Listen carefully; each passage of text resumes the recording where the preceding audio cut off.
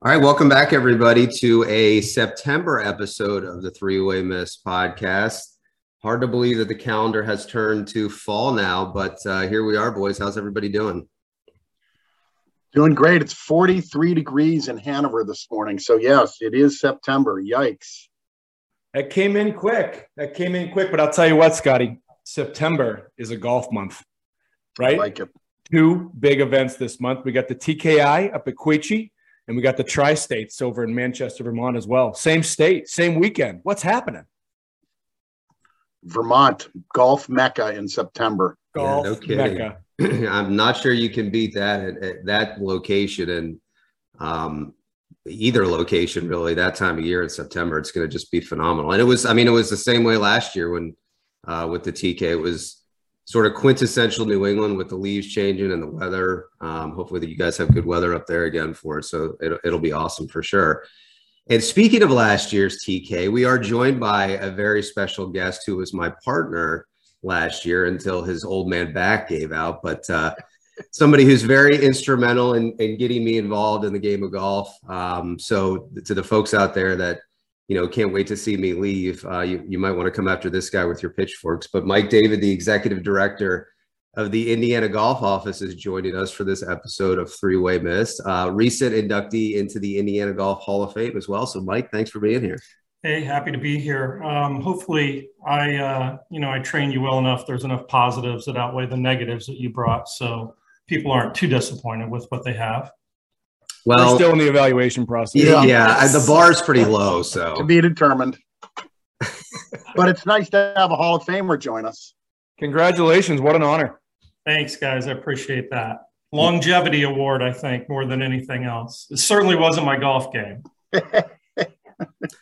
Well, this is kind of an annual tradition for Mike and I to get together once a year since believe it or not, 9 years ago it'll be that I left and took this job out here. And we've kind of been all over. We've been to Buffalo. We've been to Nashville. I've been out to Indiana. He's been here. I guess this is the third time here. Last year, the TK was our annual get together, which was awesome again, until it sort of ended abruptly because somebody tried to fill a divot with sand, and we'll leave it at that. But it's been a fun visit. I took Mike up to Lake Winnie on Wednesday. Nice. We played Mount Washington yesterday, which was awesome. Unfortunately, we didn't see the mountain at all because it was so cloudy.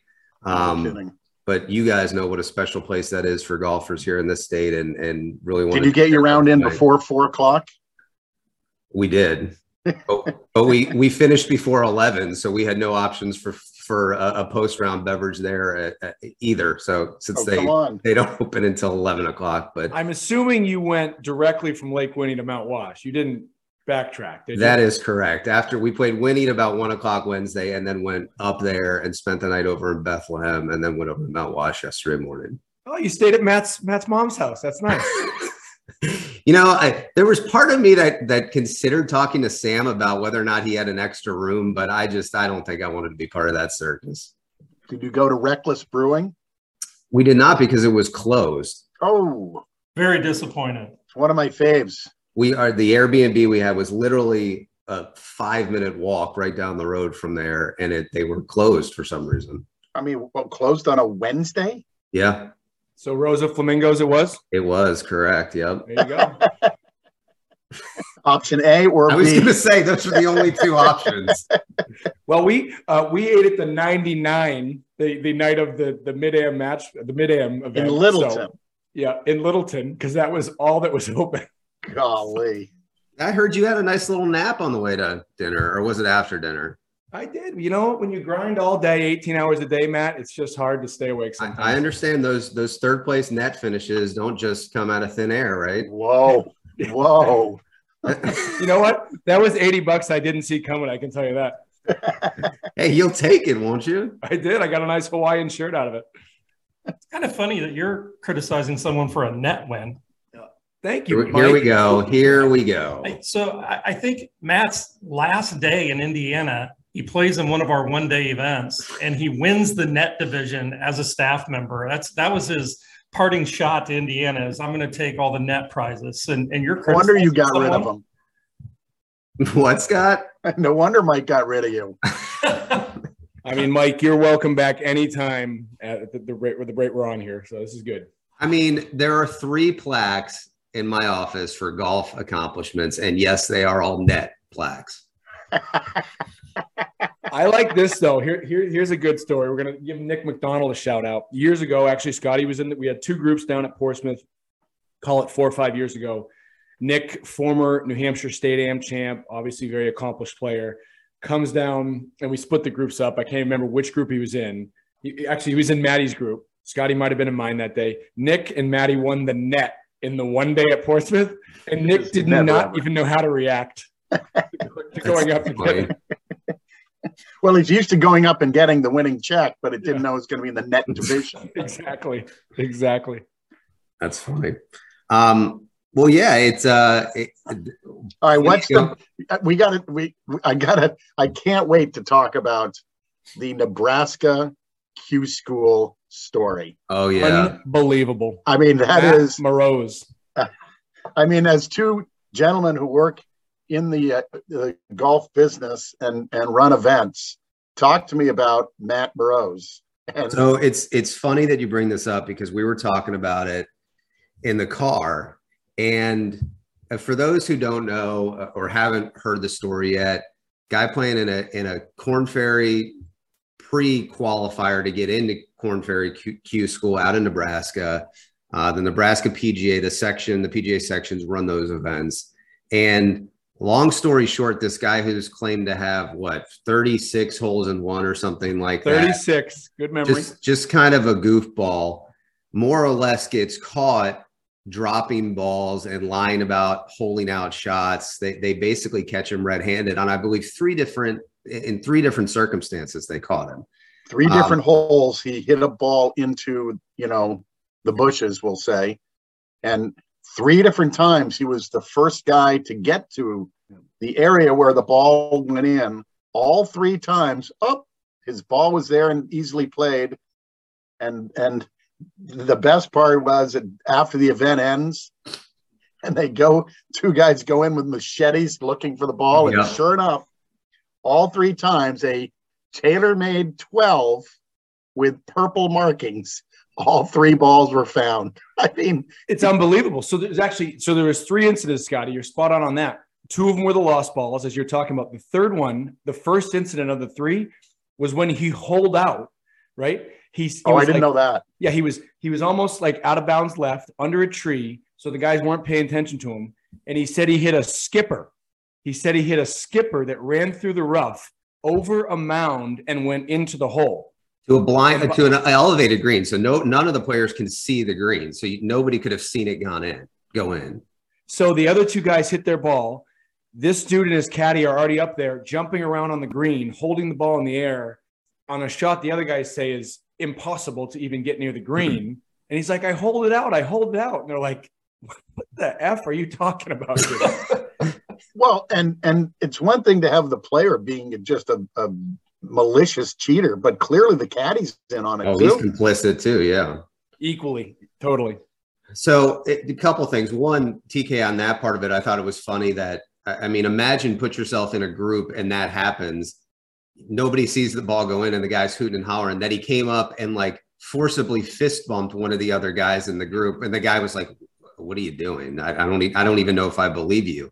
But Scott, back to your question. So Mike and I were talking about this, and rewind to probably the 2010 Indiana Open, something like that. It's a while ago, yeah. We have 2 PGA guys playing with an amateur, a college kid, and the 2 PGA professionals, and they're walking, and they get done with their round.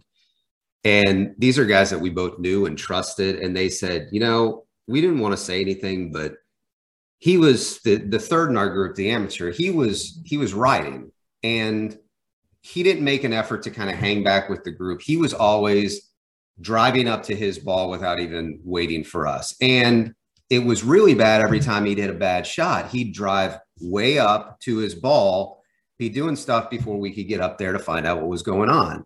And then they said there was one specific instance. I don't know if it was on 10. I don't remember no, it wasn't 10, but there was one specific instance in the round where he hit a shot left of the green. there was a mound. They said they all saw the ball kick left off the mound into the woods. Yeah, it was number 5. Yeah. So the player drives up in his cart, and they assume he's just going to go start looking for it. Well, before they can even get up there, he's got a ball on the side of the mound, and he's chipping up to the green. 2 other players kind of get up there, and they're like, what is going on? What happened? And he's, oh, I just, found it sitting here on the mound. So they tell us the story, and we kind of think, we ought to go out there. They're done with their round at this point. We ought to go out there and see if we can find the ball, because the guys told us he's playing a ball with his college logo on it. So we know what kind of ball he was playing. So Mike and I take a drive down there, and it couldn't have been 5 minutes looking for it. Sure as shit, there's the ball sitting there with his logo on it. And so now we've got him dead to rights, right? We know he was dropping balls. So we're trying to figure out exactly. And then we heard again that he took kind of a weird, funky drop on a par 3 where it was yellow and then it turned to red down the right side of the green, and where he crossed and where he dropped definitely wasn't the right place. So the next day, Mike he takes all the glory now. He drives out to talk to him before he tees off, right? Yeah, I caught him on the putting green. And yeah, before he teed off. So you tell the rest, because you brought up both. We just confronted the fact that there were multiple occasions during the round where your fellow competitors are questioning, how you could have found the ball, how you could have hit the shot. And kind of the normal story out of these is, well, I played a practice round and I hit shots there. I mean, that's what they all just conveniently hit shots in the practice round, the same place they end up hitting them in the round. But so we really didn't have any evidence. But then on the 12th hole, which was a par 3, there was an illegal drop there because he took relief from a cart path that was actually in the penalty area. Yeah. And that's what got him disqualified. But it's really funny. We've had, I don't know, in 32 years, 4 or 5 instances like this, and they're always good players. It makes no sense. I just don't understand why you put your reputation on the line like that. Yeah. So what recourse or what can you do with this, back to our TaylorMade 12 boy? What can an association do? Can you ban him from participating, or what do you think? We've got 2 players currently banned. I don't want to make it sound like Indiana's got all the players that do this, but we currently have 2 amateurs who are banned from playing in our events. And one of them admitted basically to it, didn't he? One of them admitted to it, but was kind of more remorseful they got caught when they did it. I mean, it was kind of it was a bad situation. I mean, it is unbelievable that it happens, and I think kind of I haven't had it happen a lot. That's one situation, and actually we had a situation at a U.S. Open qualifier. I think the year I left, where we had a person watching from their house watched a player hit a ball that they knew wasn't the player's. And it was the same thing. We went up and found the player's original ball, and confronted the player about it. And they admitted to the fact that they had played the wrong ball. But the interesting part of this is, I think the kicker is, did they admit it, or didn't they just pick up their clubs and just walk off the course? I don't know if they actually admitted it. I think they. Well, isn't that sort of one and the same? Yeah, it is one and the same. I agree. Silent admission there. But the really interesting thing about the situation we had back at the Indiana Open was that, and I'm going to be careful here because people who know golf and follow golf professionally would recognize this player's name, is all I can say, I think. Well, that's no fun. Cam Smith. I mean, look, I almost, there were so many people kind of incredulous about this on Twitter, and reading Twitter comments from people like, I can't believe people would do this. I can't believe, any player would stoop this low. And I really wanted to respond. I told Mike this and say, you people wouldn't believe that there's a player on a major professional tour right now who got busted for doing the same thing, playing in a state open. But I was so terrified that somebody would, look at my name on Twitter, figure out who I was, start to do their research and put 2 and 2 together. What, TK? Matty, it'd be the great day of your life if someone's trying to figure out who you are. That means you would have peaked. That's funny. What can I say? Was it Patrick Reed? No, it wasn't, but that would not surprise anyone. I'll tell you what, though, to bring up, I mean, we all know we've played in golf leagues, you played in golf events. You guys see it at a much more professional level, Mike and Matt. But and we had a guy in our league 5 years ago, no longer in the league, had to ask him to leave. People knew he was doing similar things. And you confront him and you say, what are you doing? We're playing in a Wednesday night men's league for fun. Yeah. What are you doing? And just, you're not welcome in this league if you're going to do Well, I'll give you a quick example. And I'm a big believer in golf gods, but literally yesterday, Amy and I are playing 9 holes at Lake Sunapee. And we're on the 8th tee, which is the par 3, and you look over and there's a small one-day member guest, and the guy's playing 17. And I just happened to glance over. He had hit his drive on 17 into the middle of the 18th fairway. Okay. And I'm watching, he literally grabs the ball in his hand and gives himself a preferred lie. And I'm going, now I'm 200 and whatever yards away, but I have good eyesight. I'm just watching this. And I said to myself, I can't wait to watch where this ball goes. And sure as shit, the golf gods had their way, and the guy airmailed the green and it went out of bounds. Good. And I'm like, that's how you get exactly what you deserve. But, to TK's point, it's a Thursday nothing member guest, and the guy's rolling it over in the wrong fairway. It's unbelievable that for me and that experience, whatever this guy goes on to accomplish or not accomplish, that's the perception I have for him, is that he cheated. And I doubt it was his first rodeo. And never is. You'd like to think it'd be the last time because he got caught, but it's one of those things where you're always going to wonder about somebody like that, where if you did it, because obviously he did it and got away with it and then got caught, but is he always going to view the getting caught as the outlier, that he's going to go back to doing it? It's bizarre. I think it's a little more alarming too, coming from an adult as opposed to a junior player. Yeah. I mean, a junior player, okay, maybe they're getting pressure from parents or whoever, and you feel like, okay, they can rebound from that. And we've certainly had some that you catch as a junior and then you pretty much trust them from then on. But for an adult, it's a little different. It's really crazy what triggers that. Yep, for sure. Hey, so Mike, walk us through obviously a legendary career in Indiana. Give us some of the highlights. What are some of the great moments, over the course of the years that you've been a part of on the Indiana golf scene?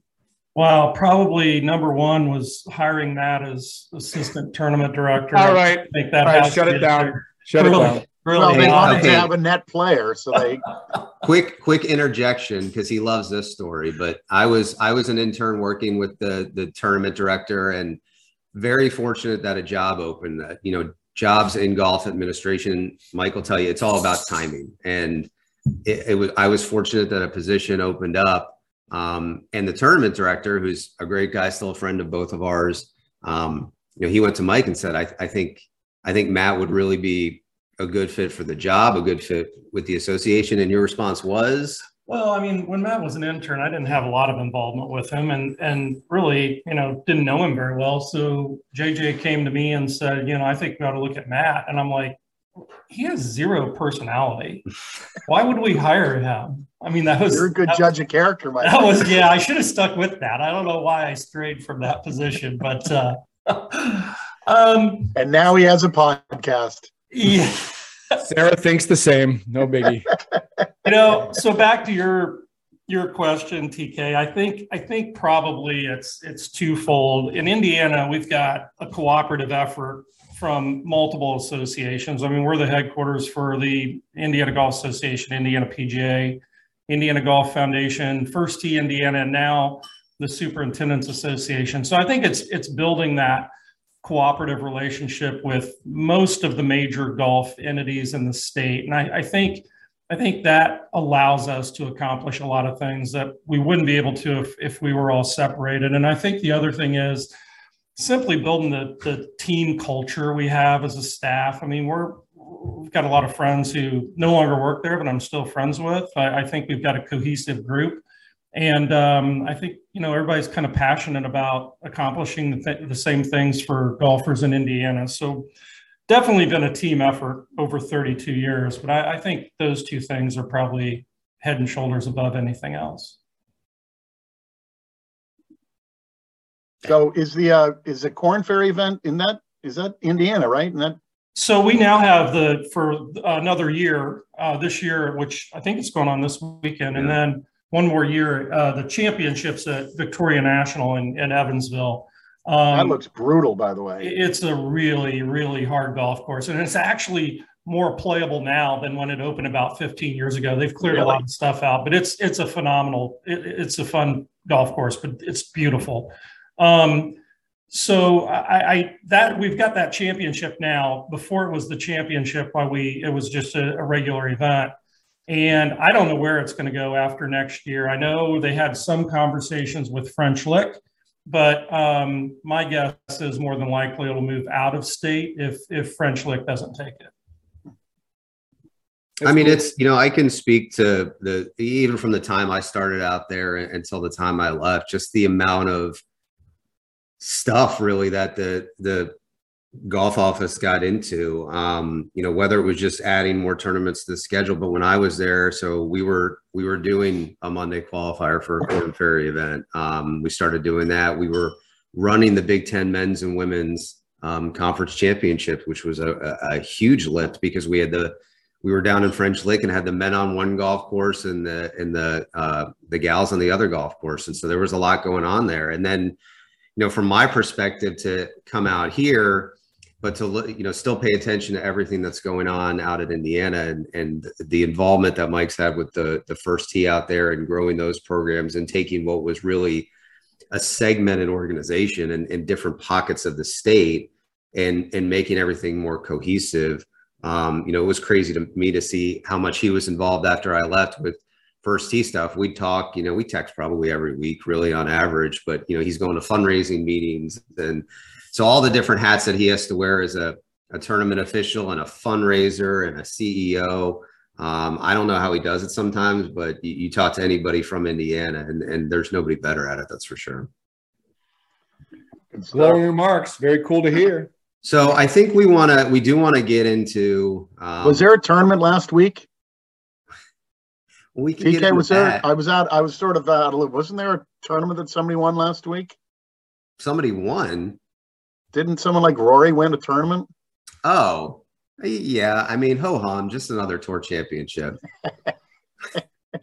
Here's the question, Scotty. This could be 2 big weekends in a row for our boy Matty McElroy here, right? So was last week's Rory win or Saturday night's big Notre Dame game, what's a bigger moment for the sports fan, Mr. Schmidt?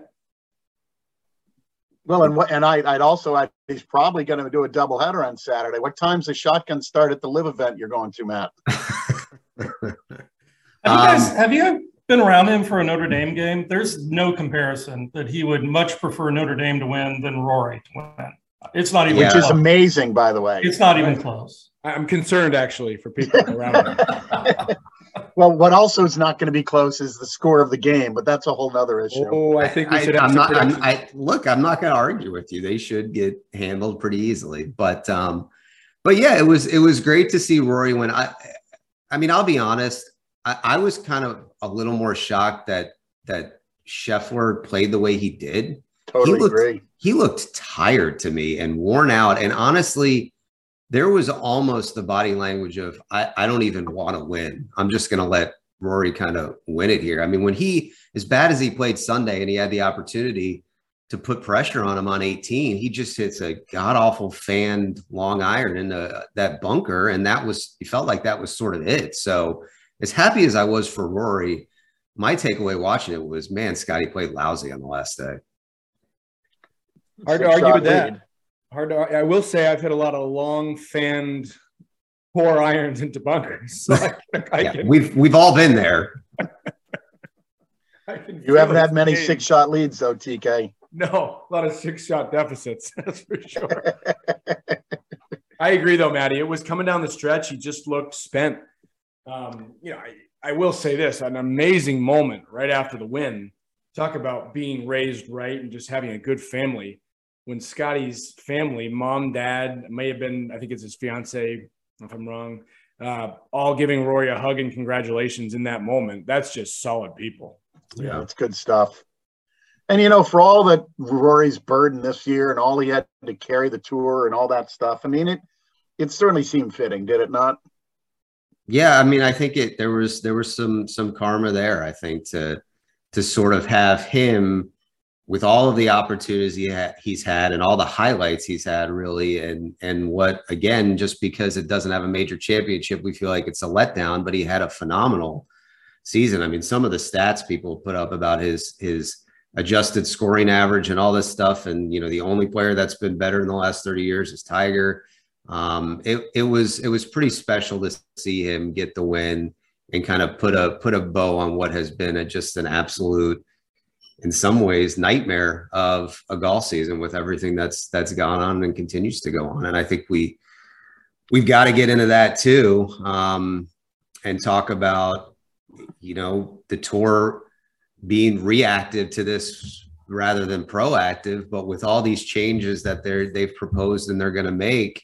You know, my question to you guys is, did they ultimately get it right, or is LIV just going to continue to be a problem here going forward?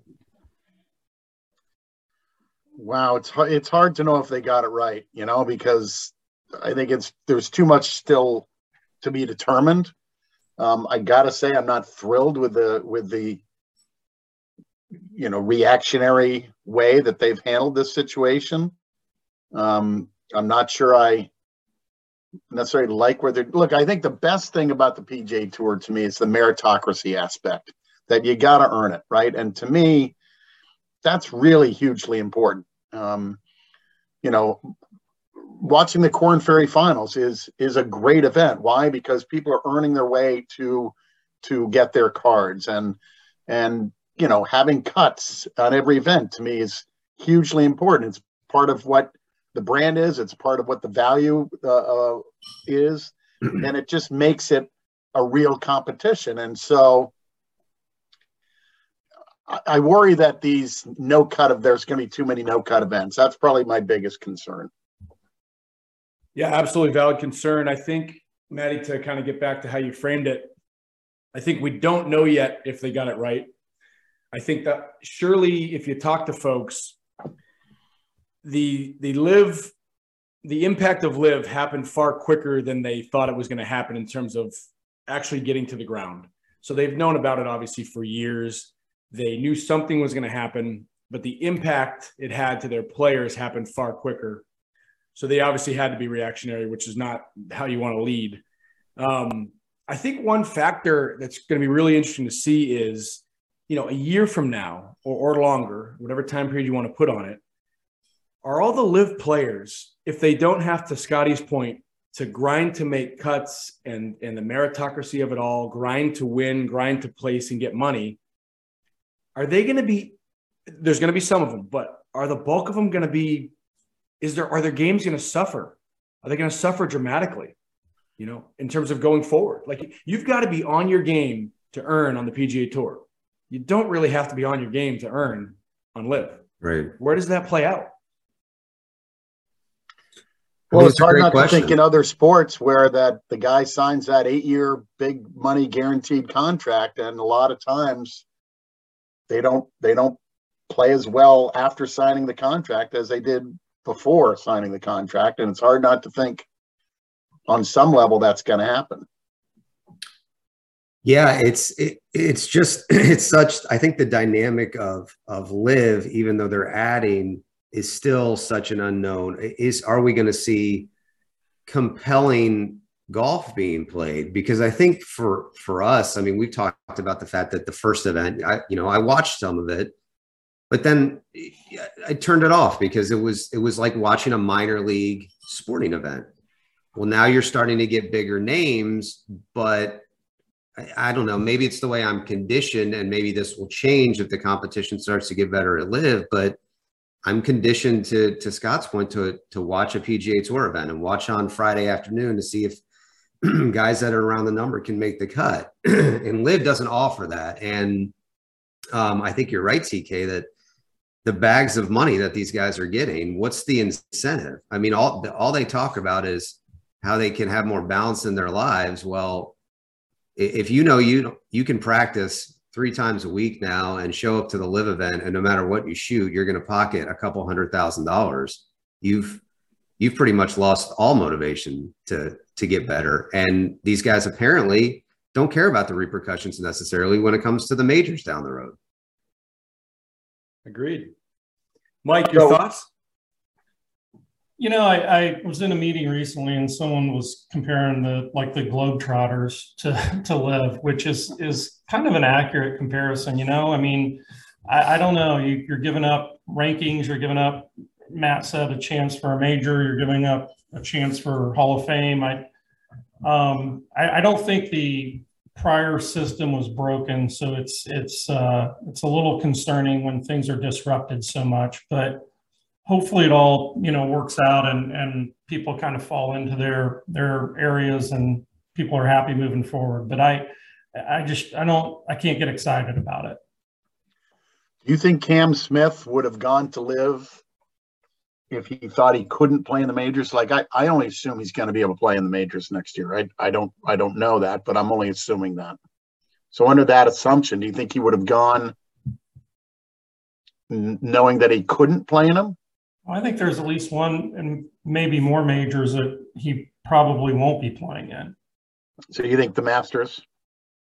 No, I mean, I think as of right now, you have to be a PGA member to play in the PGA Championship. And if you're not on the tour, you're no longer a PGA member. So I think, you know, that's maybe he can take his PAT.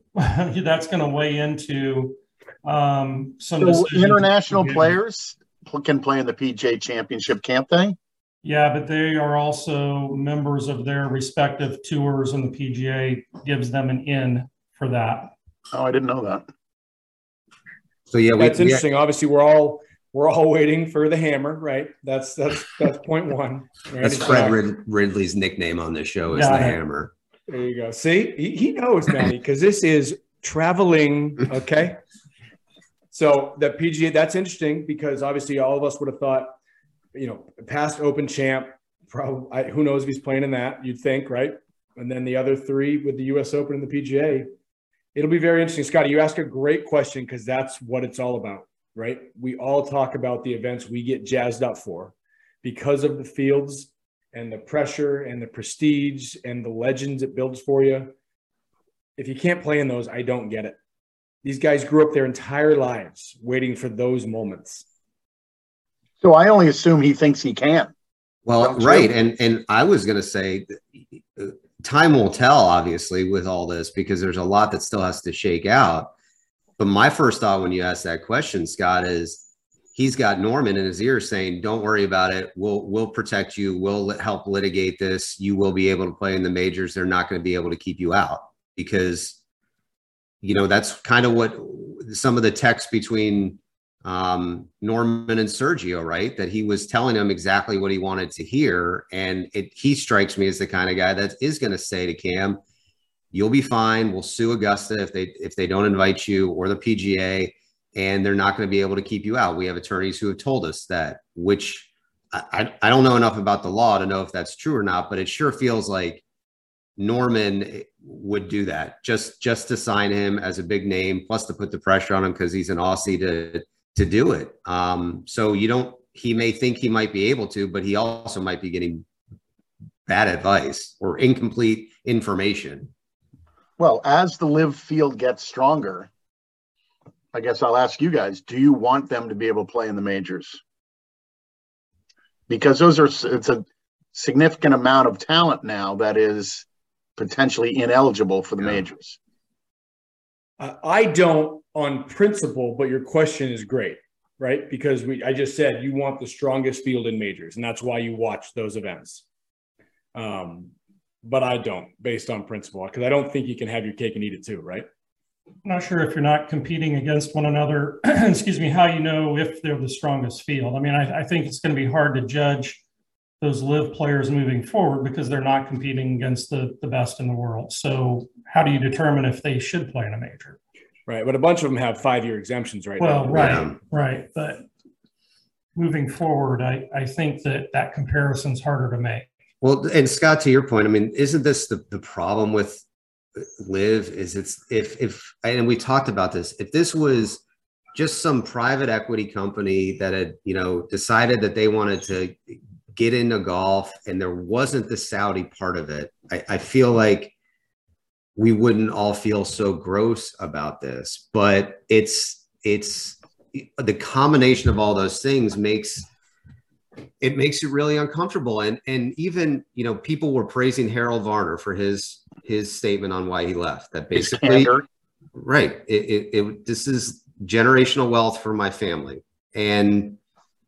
But you know what? You make these decisions, and the decisions you make have consequences. And you feel like, to this point, other than some of these guys being, kicked off the tour, that there haven't been repercussions for what they've done and sort of abandoning the organization and the PGA Tour that helped get them to where they are. So it's tough because, somebody like Varner's not a bad guy. Everybody likes him, really. And you can't blame him for making the decision that he made. But at the same time, I'm kind of with you, TK, where I feel like there needs to be some sort of punishment, isn't the right word, but they did something and there should be repercussions for it. No, you used the right word before, consequences. And Harold Varner, people, surely nobody's unique opinion because everybody's on the same page. Incredible statement because he was honest. Scotty said candor. He didn't say, he just said, this is what I'm doing. I'm building for the generations of the Varner family. He didn't anywhere in his statement say, he said, I'm going to miss playing on the PGA Tour, but he didn't say, I hope to play in majors next year. I think he knows what's potentially at stake. Yeah. I think that's all we wanted. I think a lot of the animosity and anger for a lot of us as traditional golf fans, right? Let's age us here. These guys just weren't honest. You said Norman, because Norman's just spitting information into them early on, and they just are like, "Why'd you go? I went for the money. That's fine. It's okay." But, so that I don't like the intentions of the Live Tour. So that's part one. I don't like the fact that their goal is to be to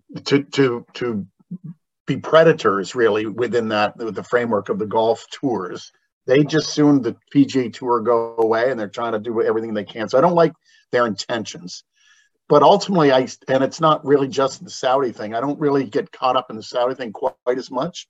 What I don't like is that it's not a real business model, that it's not a legitimate competitor. It's not on a level playing field. And these monies they're being paid is absurd to me. Yeah. And so, I haven't seen the total. I'd love to have somebody show me the total of what they've paid out or what they've guaranteed to pay out. Mm-hmm. I mean, I don't even know how many millions that is. I mean, are we at $1 billion yet? Probably Close. Oh, right. Yeah. And so for me, that's what I don't like. If it was a legitimate entity that was on a level playing field and these guys were leaving the tour because of all other things, but now they're being paid so much money that you can't even justify the amount of money they're being paid relative to the return on investment. Yeah. To me, that's what really bothers me, is that it's an entity trying to hurt the tour, and they're paying out money that nobody can justify from a business standpoint. Well, it's so well put, Scott, and it's like they exist to own the PGA Tour, right? They troll the PGA Tour on Twitter. They troll when they pick up new guys, and now that what is it? They've got 12 of the last 24 major winners are playing this week. The point you made, it's like they exist to do harm to the PGA Tour rather than the message being, we think that there's space in professional golf for another tour and that players should have more options as to where they want to play. If that was sort of the messaging, and, even at some point saying we want to work collaboratively with the PGA Tour, that would be different. But, the idea that this is all just to kind of quote unquote, own the PGA Tour and throw this back in their face, it's just off-putting. Well, absolutely. You're absolutely right. I mean, it's just, I think Scotty's right. There's so many layers of it that sometimes you the Saudi money behind it, you forget about, because we're lost in the nuances of it all, going back and forth. And a great question, whoever led with it.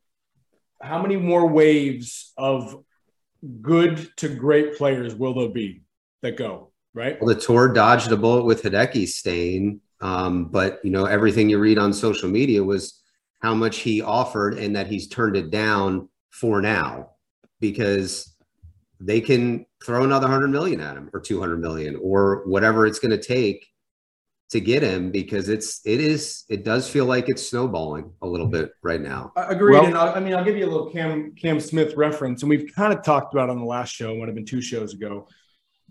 Cam Smith he's like a good dude living in the Jacks area. And so obviously we know some folks who know him pretty well. He does not love, like, he's incredible at golf. He doesn't love the grind of golf. Right. And people down there that live and kind of work around him and play with him have known that for years. Mm-hmm. Like, he's incredible, but he doesn't love the weekly. He would rather be literally living back in Australia surfing. Like, that's been said for a while. So Yeah. Even though he's number 2 in the world, that one is not shocking to any of them down there. But there have been other folks that have been shocking, Well, I was interesting that I was disappointed to see our Toby's best friend Joaquin leave, right? I know. Raymond, does Raymond even know we have a podcast? Will he ever listen to an episode? Well, he won't listen. He might know. But anyway, with that in mind, I actually happened to talk to Olin this week, and because he knows Joaquin and Olin's Chilean, and anyway, there's a connection there. And he said that he really didn't necessarily want to go. Right, Joaquin doesn't necessarily want to play on the Live Tour, but he felt like all his buddies are going there, and to add to another reason, not that you need another reason to hate Sergio, but Sergio was in Joaquin's ear constantly saying, you got to go, you got to go, you got to go. And so Sergio was a mentor. Sounds like Mito Pereira is going to go. But he felt like his Chilean brothers, quote unquote, or his friends were all going to live, and he felt like he was going to be left alone, so to speak, on the tour. And so, interesting. I don't think it was for money. I think it was more for his friends, his brothers, if you will. And so I thought that was an interesting take, but certainly disappointing. Well, isn't that troubling if you're making a decision like that for other people and not for yourself? Of course. Totally. It's also, there's a little hilarity in there in that, Norman, right? Lies, full of lies. Sergio's now his choir boy underneath him, right? Just pushing Norman lies. He's in Norman's pocket. That's who you want to follow. Right. Anyway, I'll be curious to see what kind of turnout they get at Boston this weekend, and curious to see, what sort of the messaging is. But I don't know. Do you guys know anyone who's going, out of curiosity? I do not. I know 2 folks who are going, so it'll be interesting to see what their takeaway is. Yeah. Well, one would only hope it's not quite the circus that it was at Trump's place, last month or whenever it was, because that was just a fiasco. But I understand the morbid curiosity of going down there and watching it, and for better or for worse, there are more and bigger names than there have been at some of these events. So it'll be interesting to see if they can try to continue to capture, especially now with, I think most of us feel like the golf season is over. The calendar has turned, the FedEx Cup is done. Football season starting, right? And football season. Yep. I think that was one of the reasons the tour moved the schedule, right? Because they didn't want absolutely the reason they moved competing with football. And now Liv is kind of doing the same thing on the first big weekend of certainly college football of the year. I just don't think as many people are paying attention. And because it's still kind of a minor league tour, and casual golf fans might not even know what's going on. 100%. You're 100% accurate. Hey, I want to give you a funny story about TPC Southwind, where Zalatoris obviously won. Zalatoris won his event, obviously prior to his back injury, which is a bummer for the President's Cup. But so Zalatoris, obviously, they go to the playoff, and they loop around and they end up on the 11th hole, right, where he hit his tee ball and it bounced and it stayed on the kind of the bulkhead brick wall there. Yes. Right next to the water. So after that event, after Zalatoris wins, everybody flocking to TPC Southwind is trying to hit the same shot down on the bulkhead. Are they all going in the water? They had to close the hole. Oh, come on. The bulkhead started to break down and they had Come to on. close the Gosh. hole at the golf course. Right? There you go. Hey, That's Z didn't hit unbelievable. it for a reason, boys. Get off the bulkhead. That's funny. I mean, I thought it was interesting that Zalatoris actually said he would have tried the shot without his caddy talking him out of it, that he was literally going to try the shot And lose the tournament. Yeah. and lose the tournament. No Yep. doubt. There you go. Well, interesting times in the golf world for sure. We do want to kind of wrap this one up. It's going to be a short episode, but we can't let Mike get out of here.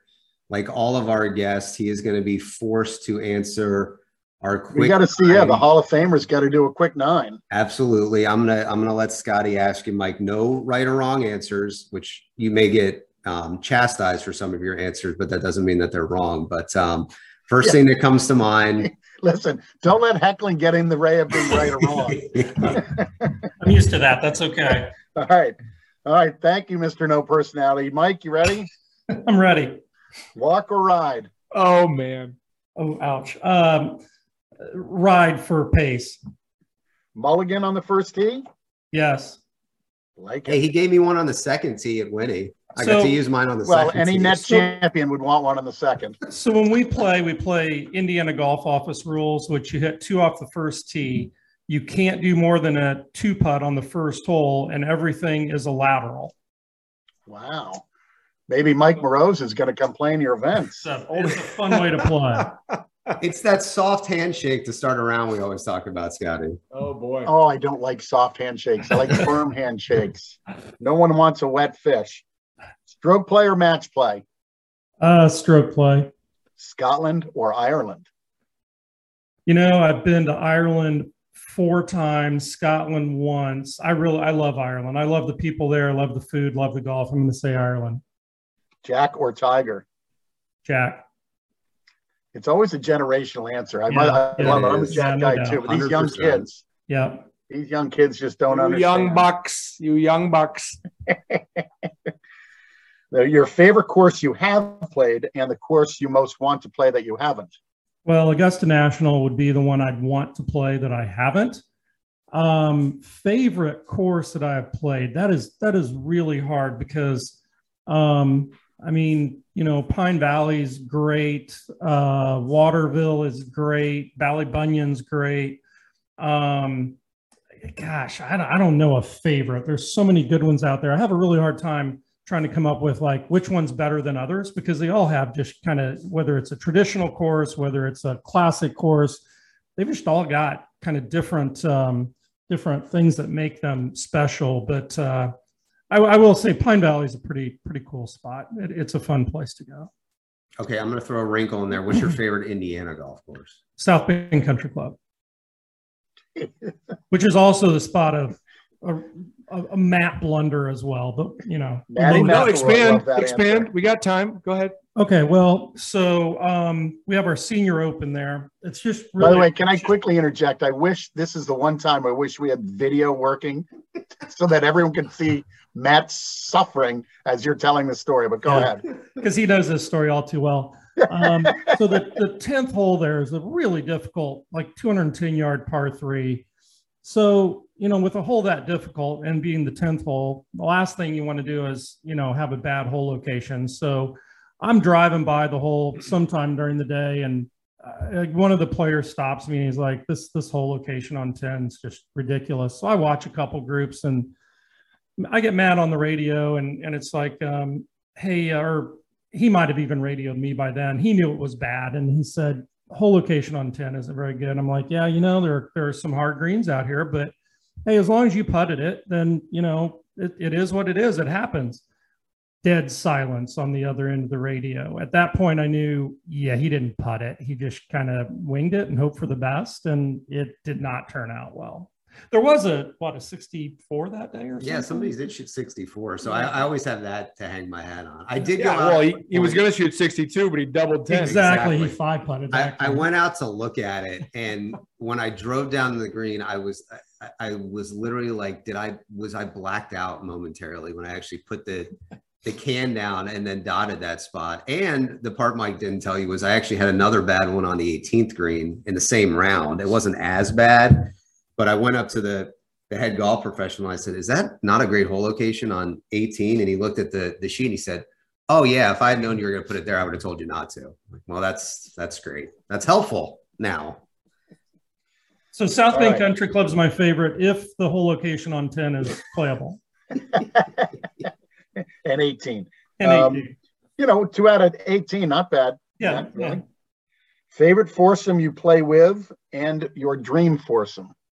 So favorite foursome I play with, I kind of more frequently. So I love playing with some of my former employees. Like a good foursome will be me, Matt, JJ, who we've talked about, and former junior director Ryan Lambert. That's a fun foursome. I've kind of got a standing Saturday morning group with actually 2 guys that I've known since 7th grade, and then the 4th kind of fluctuates. So we have a good time every time we play. So that's a good group. The dream foursome would probably be my dad, my brother, and my son. I think it's hard to beat a family group like that for the dream foursome. That's awesome. The golf day or golf event you most look forward to every year. Oh, wow. Honestly, people don't believe this. I don't watch a lot of golf on TV. I watch the Masters and I watch the British Open. Those are my 2 favorites because I think British Open golf is just like true golf. And I love going, as I said, to Ireland and playing. It's just so different and unique. So I would say a golf event to watch would probably be the Masters more than the British Open.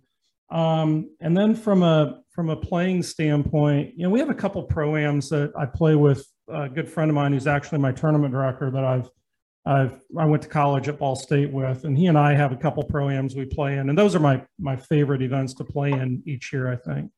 Nice. All right. We never cash, but we have fun playing. And most importantly, what is your post-round go-to beverage? Okay, so you guys don't have this here, but I'm into it in Indiana. Yingling Flights. They're like a Mick Ultra. By far my favorite drink right now. Yingling what? What's the Flight? Flight. So it's perfect for golf. That's not really where the name came from, I don't think. But yeah, it's a Mick Ultra equivalent. Okay, very cool. You did say post round, right? Not during the round too?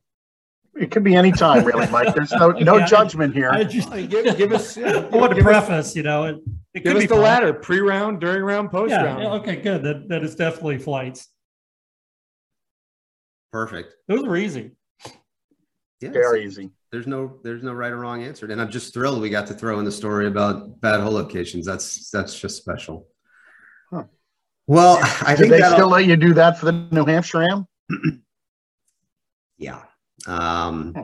Okay. I think that's going to be it for this episode. We got one last component of today. We got to make 4 picks here, right? There's 4 people on this show making picks. Ohio State is giving 17 tomorrow night in Columbus. Go around the horn here. All right. We'll let Schmitty go last. Scotty, go ahead. Ohio State's giving 17 to the Fighting Irish. So I'll answer it this way because I did work for the University of Michigan Athletic Department. And one of the first days I was working for the University of Michigan Athletic Department, I saw a bumper sticker. And it was just one word. And it took me a while to read it because it was like 20 letters. And it said, "Oh, how I hate Ohio State." And I've never forgotten that bumper sticker. And as a Michigan guy, there's no way I'm going to sit here and say Ohio State. So I may be wrong, but Matty McElroy and the Fighting Irish are going to come through. They're going to cover. Great teams cover. Okay. All right, who's next, Mike? I'll be next. So my dislike for Ohio State goes back to college days because we played in some tournaments with them. So But seriously, looking at that team, I've got to go with Ohio State. I hate to do that, but I'll be cheering hard for Notre Dame. By the way, have you guys ever watched a Notre Dame game with Matt? The one time in my life I was most afraid is the Alabama Notre Dame national championship game that was over about 45 seconds after it started. And my son and I were stuck in Matt's house. We finally left at halftime and we got in the driveway, and I looked at my son, who I think was probably in college at the time, and I said, we're lucky that we got out of there alive. It was ugly. Very You ugly. think, does he throw things, or is I'm it, glad no, there's just a lot of, it's just really intense. There's a lot of standing and pacing and yelling and pointing so at the where does TV. Sarah and the kids go for Saturday night while you're doing your thing? They're used to it by now. Really? Mhm. They have a safe room here at their house, and they'll be in the safe room during that game. Well, that's what I'm Sarah's just glad like. I'm flying back tonight, so I'm out of state. Sarah's like, guys, Daddy's going to have some tantrums tonight. Okay, we just got to let him go. You know, tantrum's a pretty good word to use, admittedly. All right, we'll let Maddie go last. I love the Irish in general, but I'm going the Buckeyes. I'm laying the points. I'm going to go with Ryan Day, hometown Manchester, New Hampshire boy. So I have a very, very dear friend who I went to elementary school with. So I've known him for, 30 plus years at this point. And his dad, both his parents, I think, went to Ohio State. Huge fan. He didn't go there, but still a massive fan. And that he listens to the podcast. So Robbie, this one's for you. I would tell people, wait until about 10 minutes before kickoff. You'll probably be able to get Notre Dame in 3 touchdowns because the way this line is moving. And I think because so much money is coming in on Ohio State. But wait until right before kickoff, get your 21 points, and Notre Dame covers that spread. Okay, So now you're looking for Is that the 4 more lowest points? bar ever? That is pathetic. Oh my God. So that means they're not going to cover the 17.5 is what you're saying. Correct. Okay. Hey, you know what? If I can wait that long we're and going to get tease that it up many to points 24. Okay. and make some money off of watching them get bludgeoned at the horseshoe, then why not? Scotty, can Maybe you get we- Raymond on the line? See if Maddie can get an updated. Maybe we should do a podcast during the game. Oh boy. Hey, feel free to text. I mean, Oh, I have. you I have. have. That's correct. Yeah, I It'll have. all depend on how it's trending. The game's trending if we're going to text you. No, it won't. No, it won't. It won't matter at all to you because I'll be sitting there stewing when it's 35-3 and my phone will buzz. Oh, there's friend TK checking in. All right, I got to run, but I got to ask, have you watched the Netflix piece on Manti? I'd say, oh yes, we finished it a couple of weeks ago or last week. I thought it was very well done, and I'm glad to see that the public perception now is that a lot of people owe that guy an apology for the way they treated him. Agreed. All right. Well, thanks, boys. Great visit. We'll get something on the schedule for the end of the month here, post TK and Tri-State, and we can relive all those Nice. stories. But Do it. Matt, have a thanks for good month, joining. boys. Have fun up at the TK. We'll miss it this year for sure. Mike, Mike, thanks for joining us. Hey, happy to be here. Hopefully I can play in the TK sometime and actually finish the event. There you go. Yeah. There you All go. right, boys. Hail Gold to Suicide. the victors and Oh, no. Da, da, da, da.